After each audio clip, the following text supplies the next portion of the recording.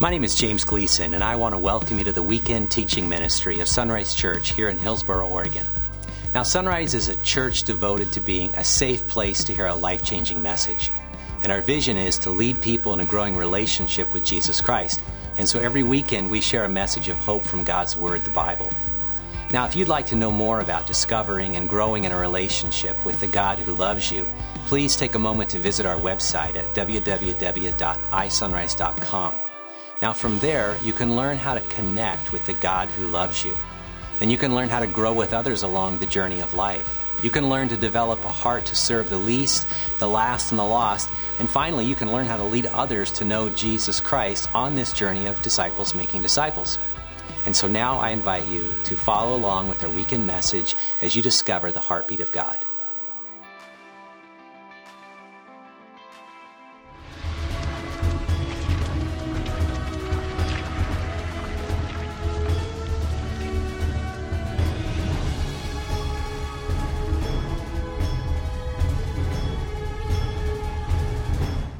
Well, hello, everyone. As Pastor Aaron just mentioned, I'm Pastor Shane, and it is my privilege to continue in this teaching series we're calling Unlikely Heroes. And the overall theme of this series is that there are no ordinary, insignificant people in the story of God. And before we dive into the text today to take a look at our unlikely hero for today, I want to start by just having you consider a couple of questions. Have you ever been relationally hurt in church?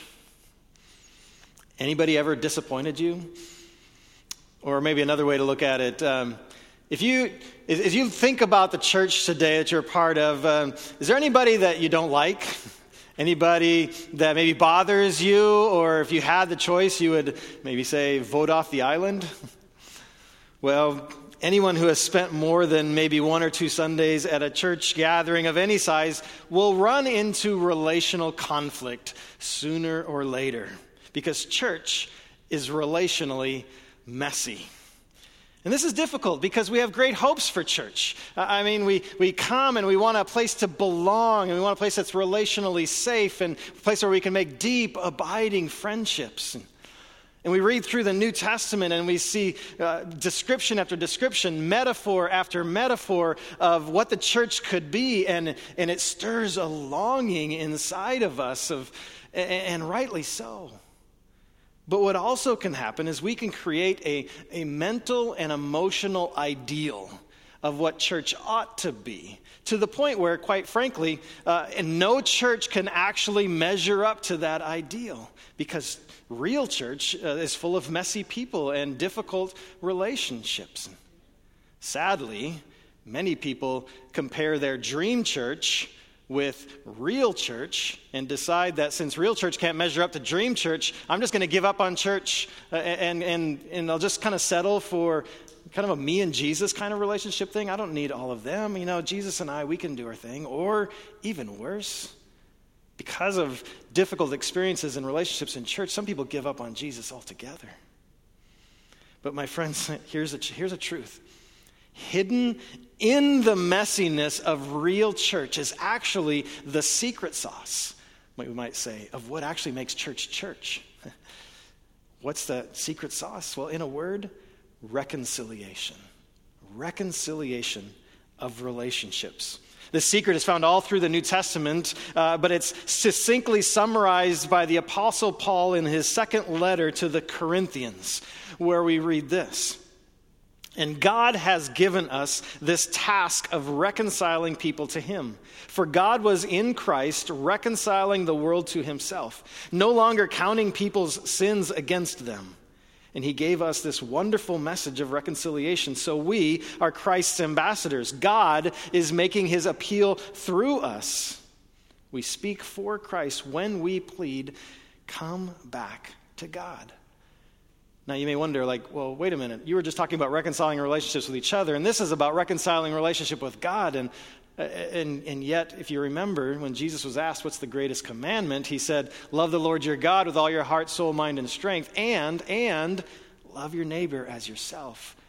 Our relationships here reflect our relationship here. And so when we're reconciled with God, we will reconcile with one another. In fact, I would go as far as to say as we primarily picture the reconciliation we have with God by reconciling in relationship with each other. The secret of reconciliation is modeled for us through the life of a man in the Bible we're going to take a look at today as our unlikely hero of today. And he's just another one of those names that we see all through the Bible. There's name after name, and sometimes those names come in long lists, right? And you just want to read right past them. And in this series, we just want to emphasize that each of those names was a real person who played a part in the story of God.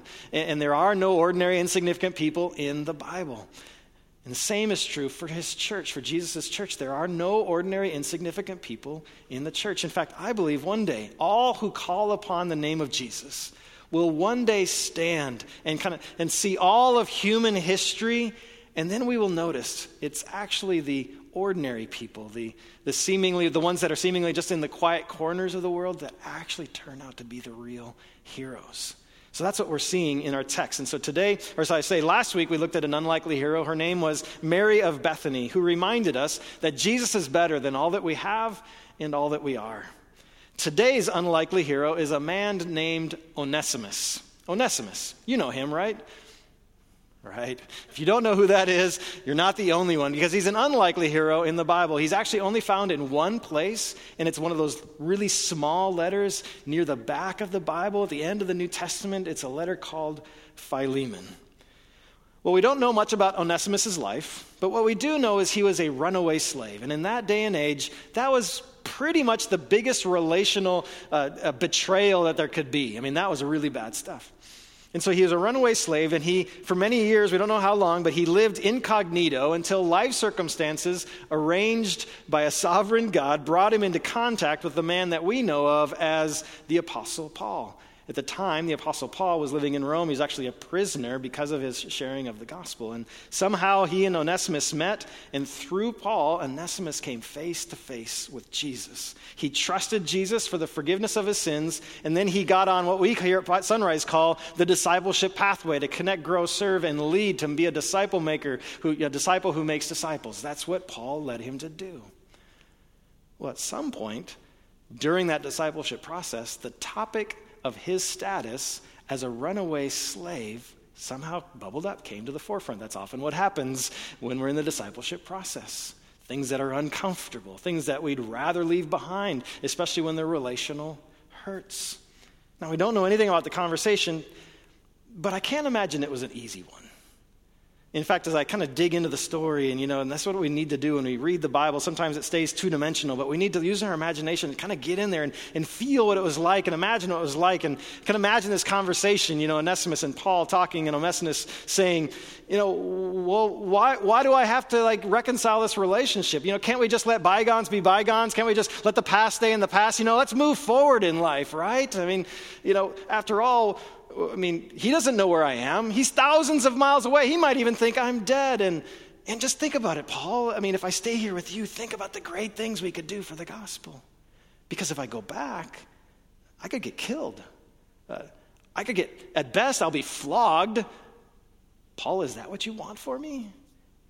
Plus, I'll be a slave. And what good can I do to the kingdom of God there as a slave? And since we're on the subject, isn't slavery wrong anyway? Can you just imagine all the obstacles, one after another, that would come up in this conversation? Well, one thing I think we could all agree on is that situation is messed up. It's messed up. Now, Onesimus somehow came to the conclusion that he needed to move into this mess. And I don't know about you, but I don't know that I would want to move toward it. I know I probably left to myself, I'd want to run as far away as I could. But he felt compelled to move into it. And you think about, well, why would anyone want to do that? Because God did. You may have heard it in the Bible where it says, while we were yet sinners, Christ died for us. Jesus made the first move into our mess. If God didn't move relationally into messes, none of us would have a hope at all. So why would we do it? Because Jesus did it. And that's the conclusion that Onesimus came to. So grounded in his faith in Jesus, Onesimus came to the conclusion that he needed to return and reconcile in his relationship with his master, a man by the name of Philemon. You might, again, stay in the story. Imagine how hard that would be. Imagine what courage that would take. Now, Onesimus did have a couple things going for him. First of all, Philemon was a follower of Jesus as well. And secondly, not only did Paul know Philemon, but Paul had actually led Philemon to a relationship with Jesus as well. So they had that going for him. So what Paul did is he wrote a letter, and he sent the letter with Onesimus as he went to reconcile his relationship with Philemon, hand the letter to Philemon to read as an introduction. That letter not only was at that church for Philemon, but somehow it got distributed to churches all through the region because it became a picture of what it looks like to reconcile relationships the Jesus way. Soon that letter was joined with a bunch of other letters and became what we call the New Testament today. So Philemon is a short letter, and yet it packs a punch. It's amazing and powerful. And so this morning what I want to do is first I'm going to read through it in its entirety. It's not that long. But before I do that, I want you to do something for me. I want you to right now just kind of pause what you're doing, close your eyes, and I want you to bring to your mind somebody who has hurt you relationally in church. Maybe it's somebody you had a relationship with, and then something happened and the relationship went sideways, and now it remains unreconciled. Or maybe it's somebody who hurt you and they don't even know that they hurt you, but man, that went deep. Maybe it's something that happened recently. Maybe it happened a long time ago, and yet you can't seem to shake it. So you got that person in front of your mind. Imagine them standing right in front of you. And here's what I want you to do. As I read this letter, I want you to imagine that the letter is carried by that person to you. Okay, so rather than this just being some letter out there in the Bible that we're going to read, no, this is a letter given to you from that person who has hurt you. Okay? Let's read through this together.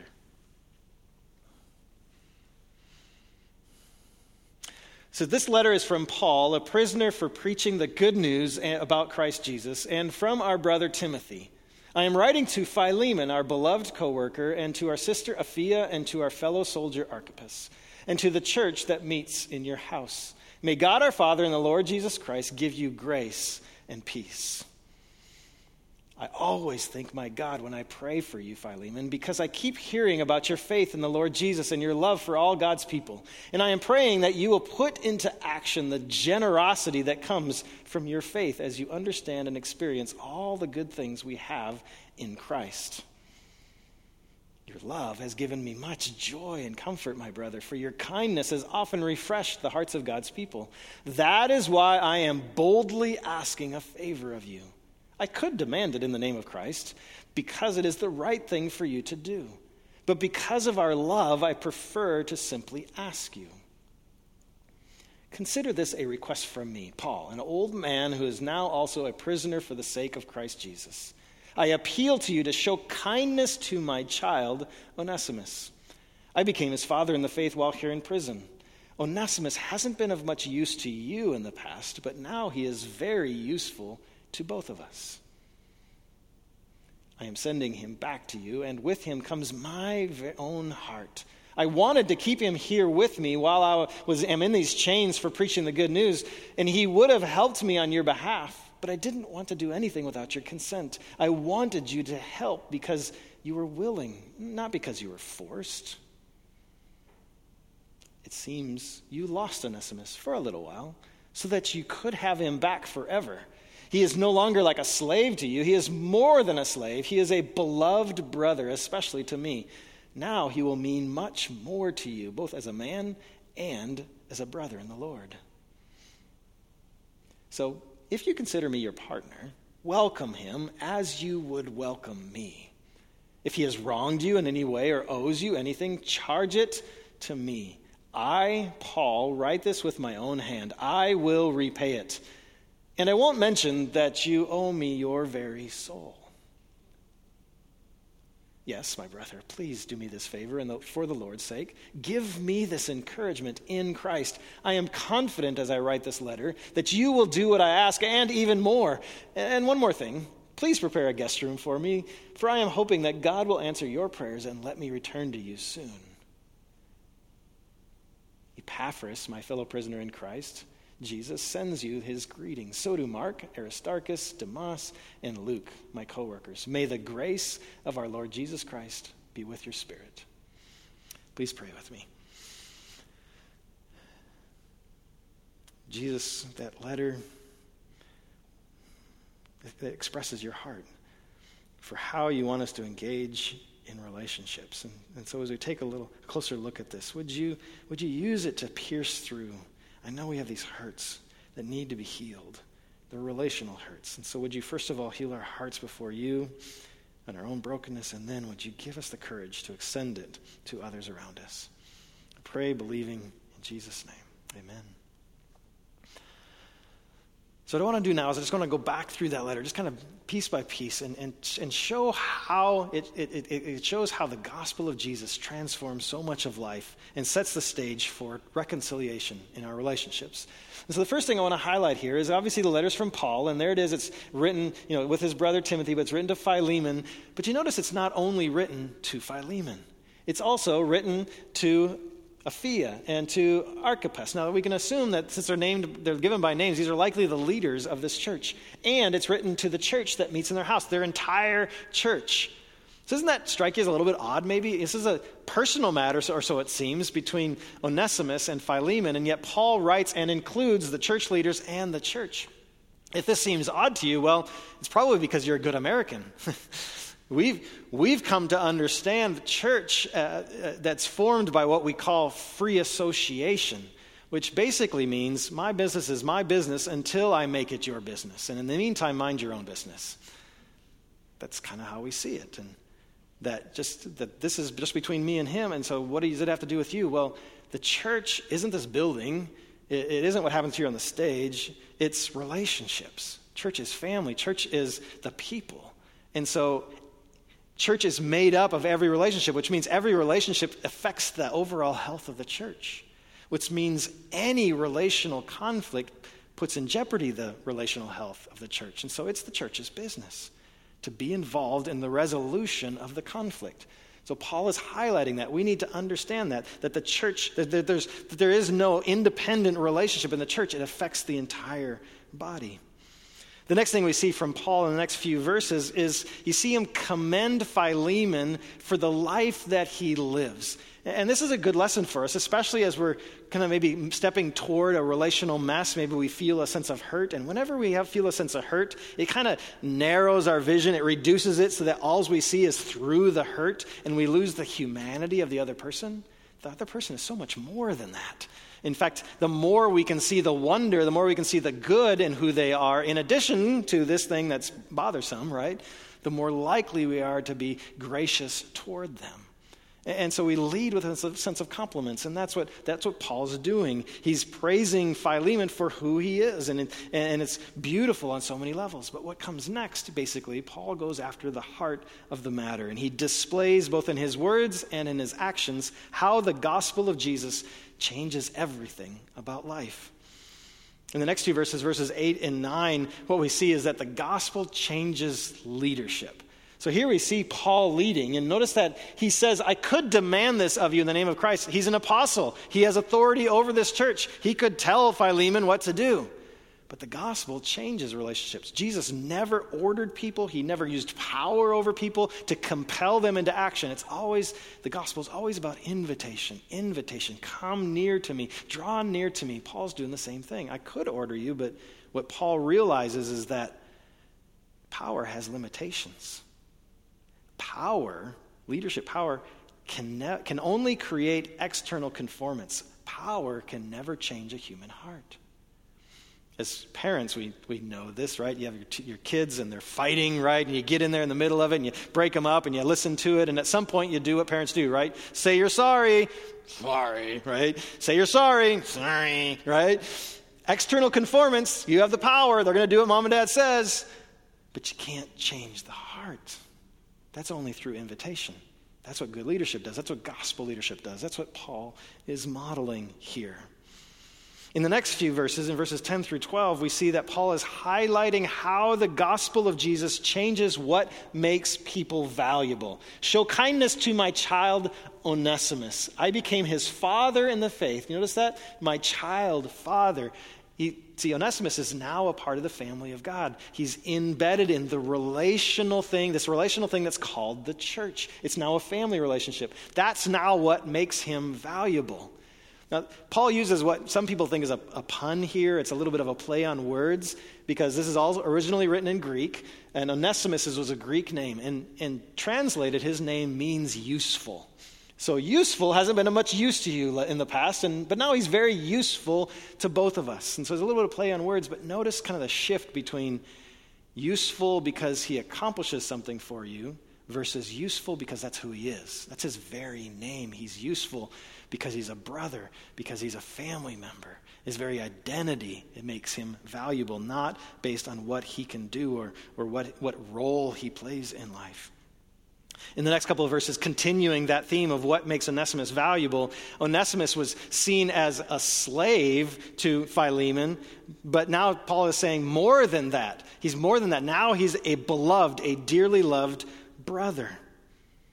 See, a slave is a commodity, and a slave-master relationship is a transactional relationship. It's based on what you do for me. And what Paul is now saying is that with Jesus, people and relationships change.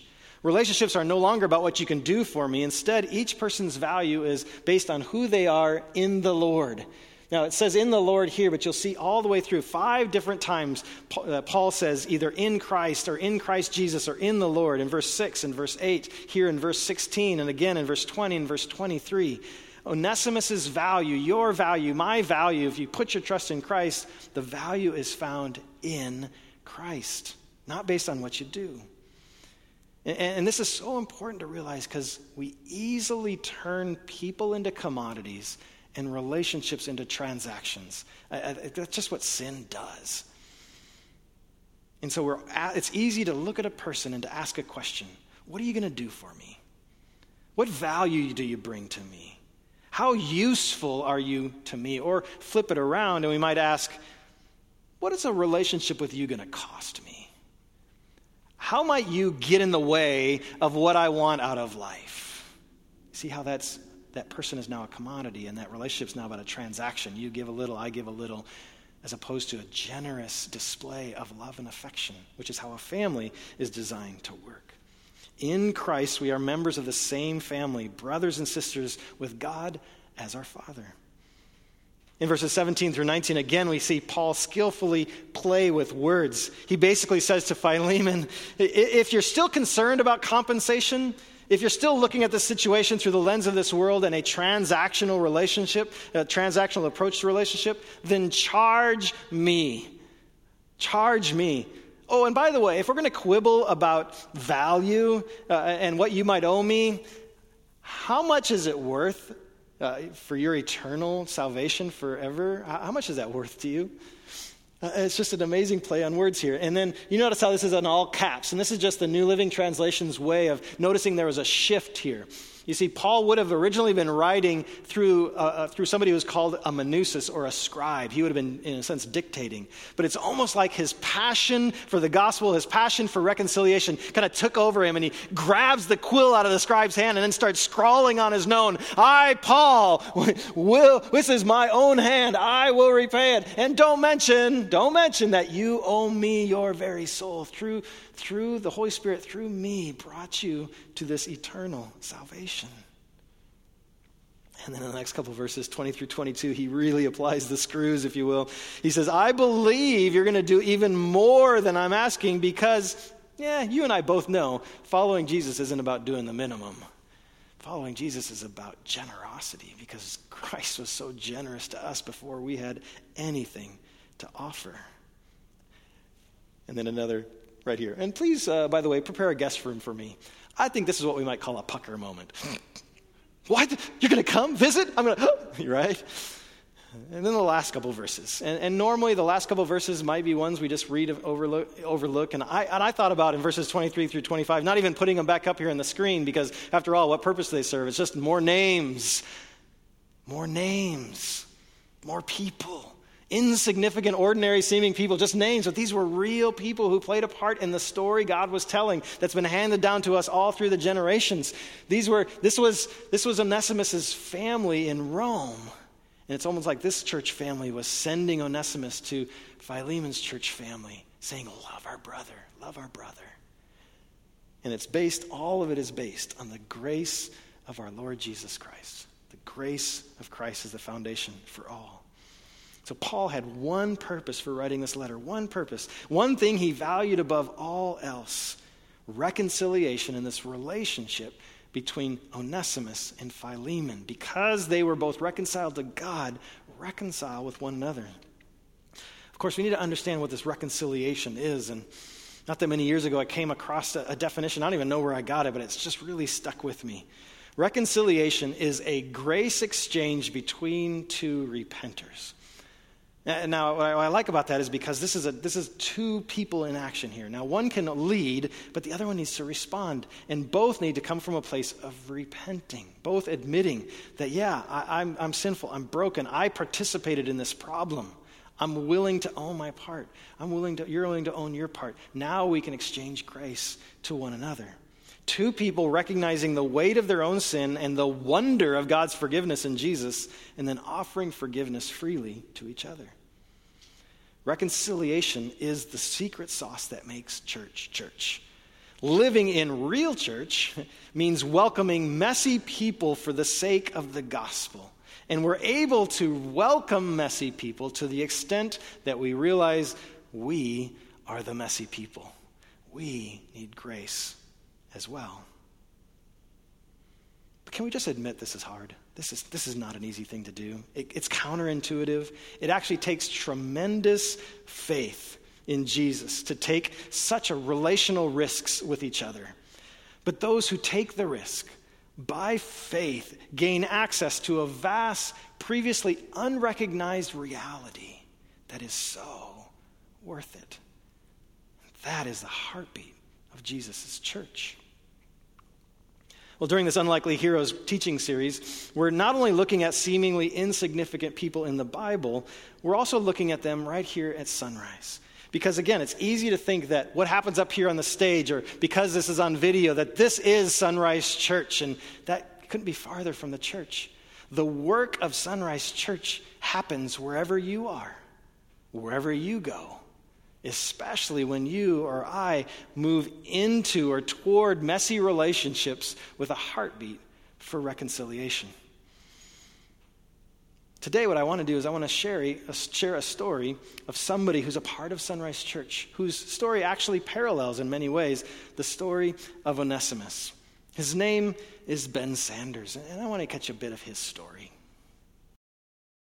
My name is Ben Sanders. I've been doing drugs since I was probably 16 years old. In 1988, I found God for the first time since I was a little kid. But I was still doing drugs, so I chose the wrong one to give up. I chose Jesus to give up instead of the drugs. And so I went back to doing drugs. Then I just progressed, did more jail time, more prison time. And then in 2006, I got out of prison for the last time. I knew a friend of mine I knew in prison. I ran into him, and he invited me to come to church with him, light my way. And I said, okay. So I tried it, and I first time I went was in October of 2006. And I've pretty much been coming from October 2006 till today to light my way here at Sunrise. In 2011, I was homeless, and I was living wherever I could, staying wherever I could. And I was at a friend's house here in Hillsboro, and I was out in his garden one day. And I was at my last straw. And I just fell to my knees in the garden and asked Jesus Christ into my life. I couldn't go anymore. And from that day till now, I've grown. My life has changed. And 2014, I got married. Then in 2015, was the last time I ever did any drugs. God has just blessed me in so many ways with friends. I've got more friends today than I ever believed or thought or wanted in my life. Because back when I was doing all my drugs and stuff, I didn't want no friends because I couldn't relate to no one. But as the time went, and the more I learned about Jesus, and the more he started changing me from the inside, the more I started trusting people, the more I started understanding things. The life can be good, and life is beautiful now. I appreciate. I'm grateful for what I have. I thank Jesus Christ every day, at least once, probably 100 times. I don't know how many, but I do thank Jesus Christ for coming into my life. I can't say enough. Jesus Christ is real. He changes you. He will change you if you let him. If you're sincere, if that's really what you want, you can become a completely different person because I know I am. I love my life today. And I love Jesus Christ. Thank you. Ben lived for years suspicious and standoffish in relationship. He had trouble trusting others. Yet because of the persistent love that he found here at Sunrise, especially when he was messy and when he was given to his addictions and for years. But because of the love he received here at Sunrise, he not only came to meet Jesus, but he learned what it was a part of to be part of a family, to be in relationship with each other, to learn the beauty and the wonder of not only being cared for, but learning how to care for others. That's the heartbeat of a church, that kind of reconciliation in relationships. So my friends, I hope that you hear through the story of Onesimus, through the story of Ben Sanders, that reconciliation is the secret sauce of the church.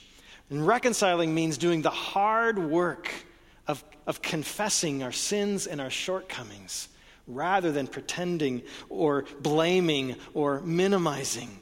Reconciling means admitting that my sin is at least as much as or worse than anything you could do, no matter what you do. And I want to say that again.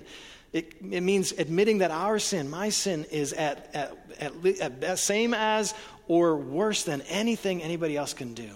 When I do that, then I'm able, by grace, to offer grace, and then to realize that reconciling relationship means that recognizing that I need forgiveness and that I have forgiveness to offer because I've received it. I turn to Jesus for my value and for my hope. And then I can extend grace to those around me. And Sunrise, let's be that kind of church. Would you pray with me?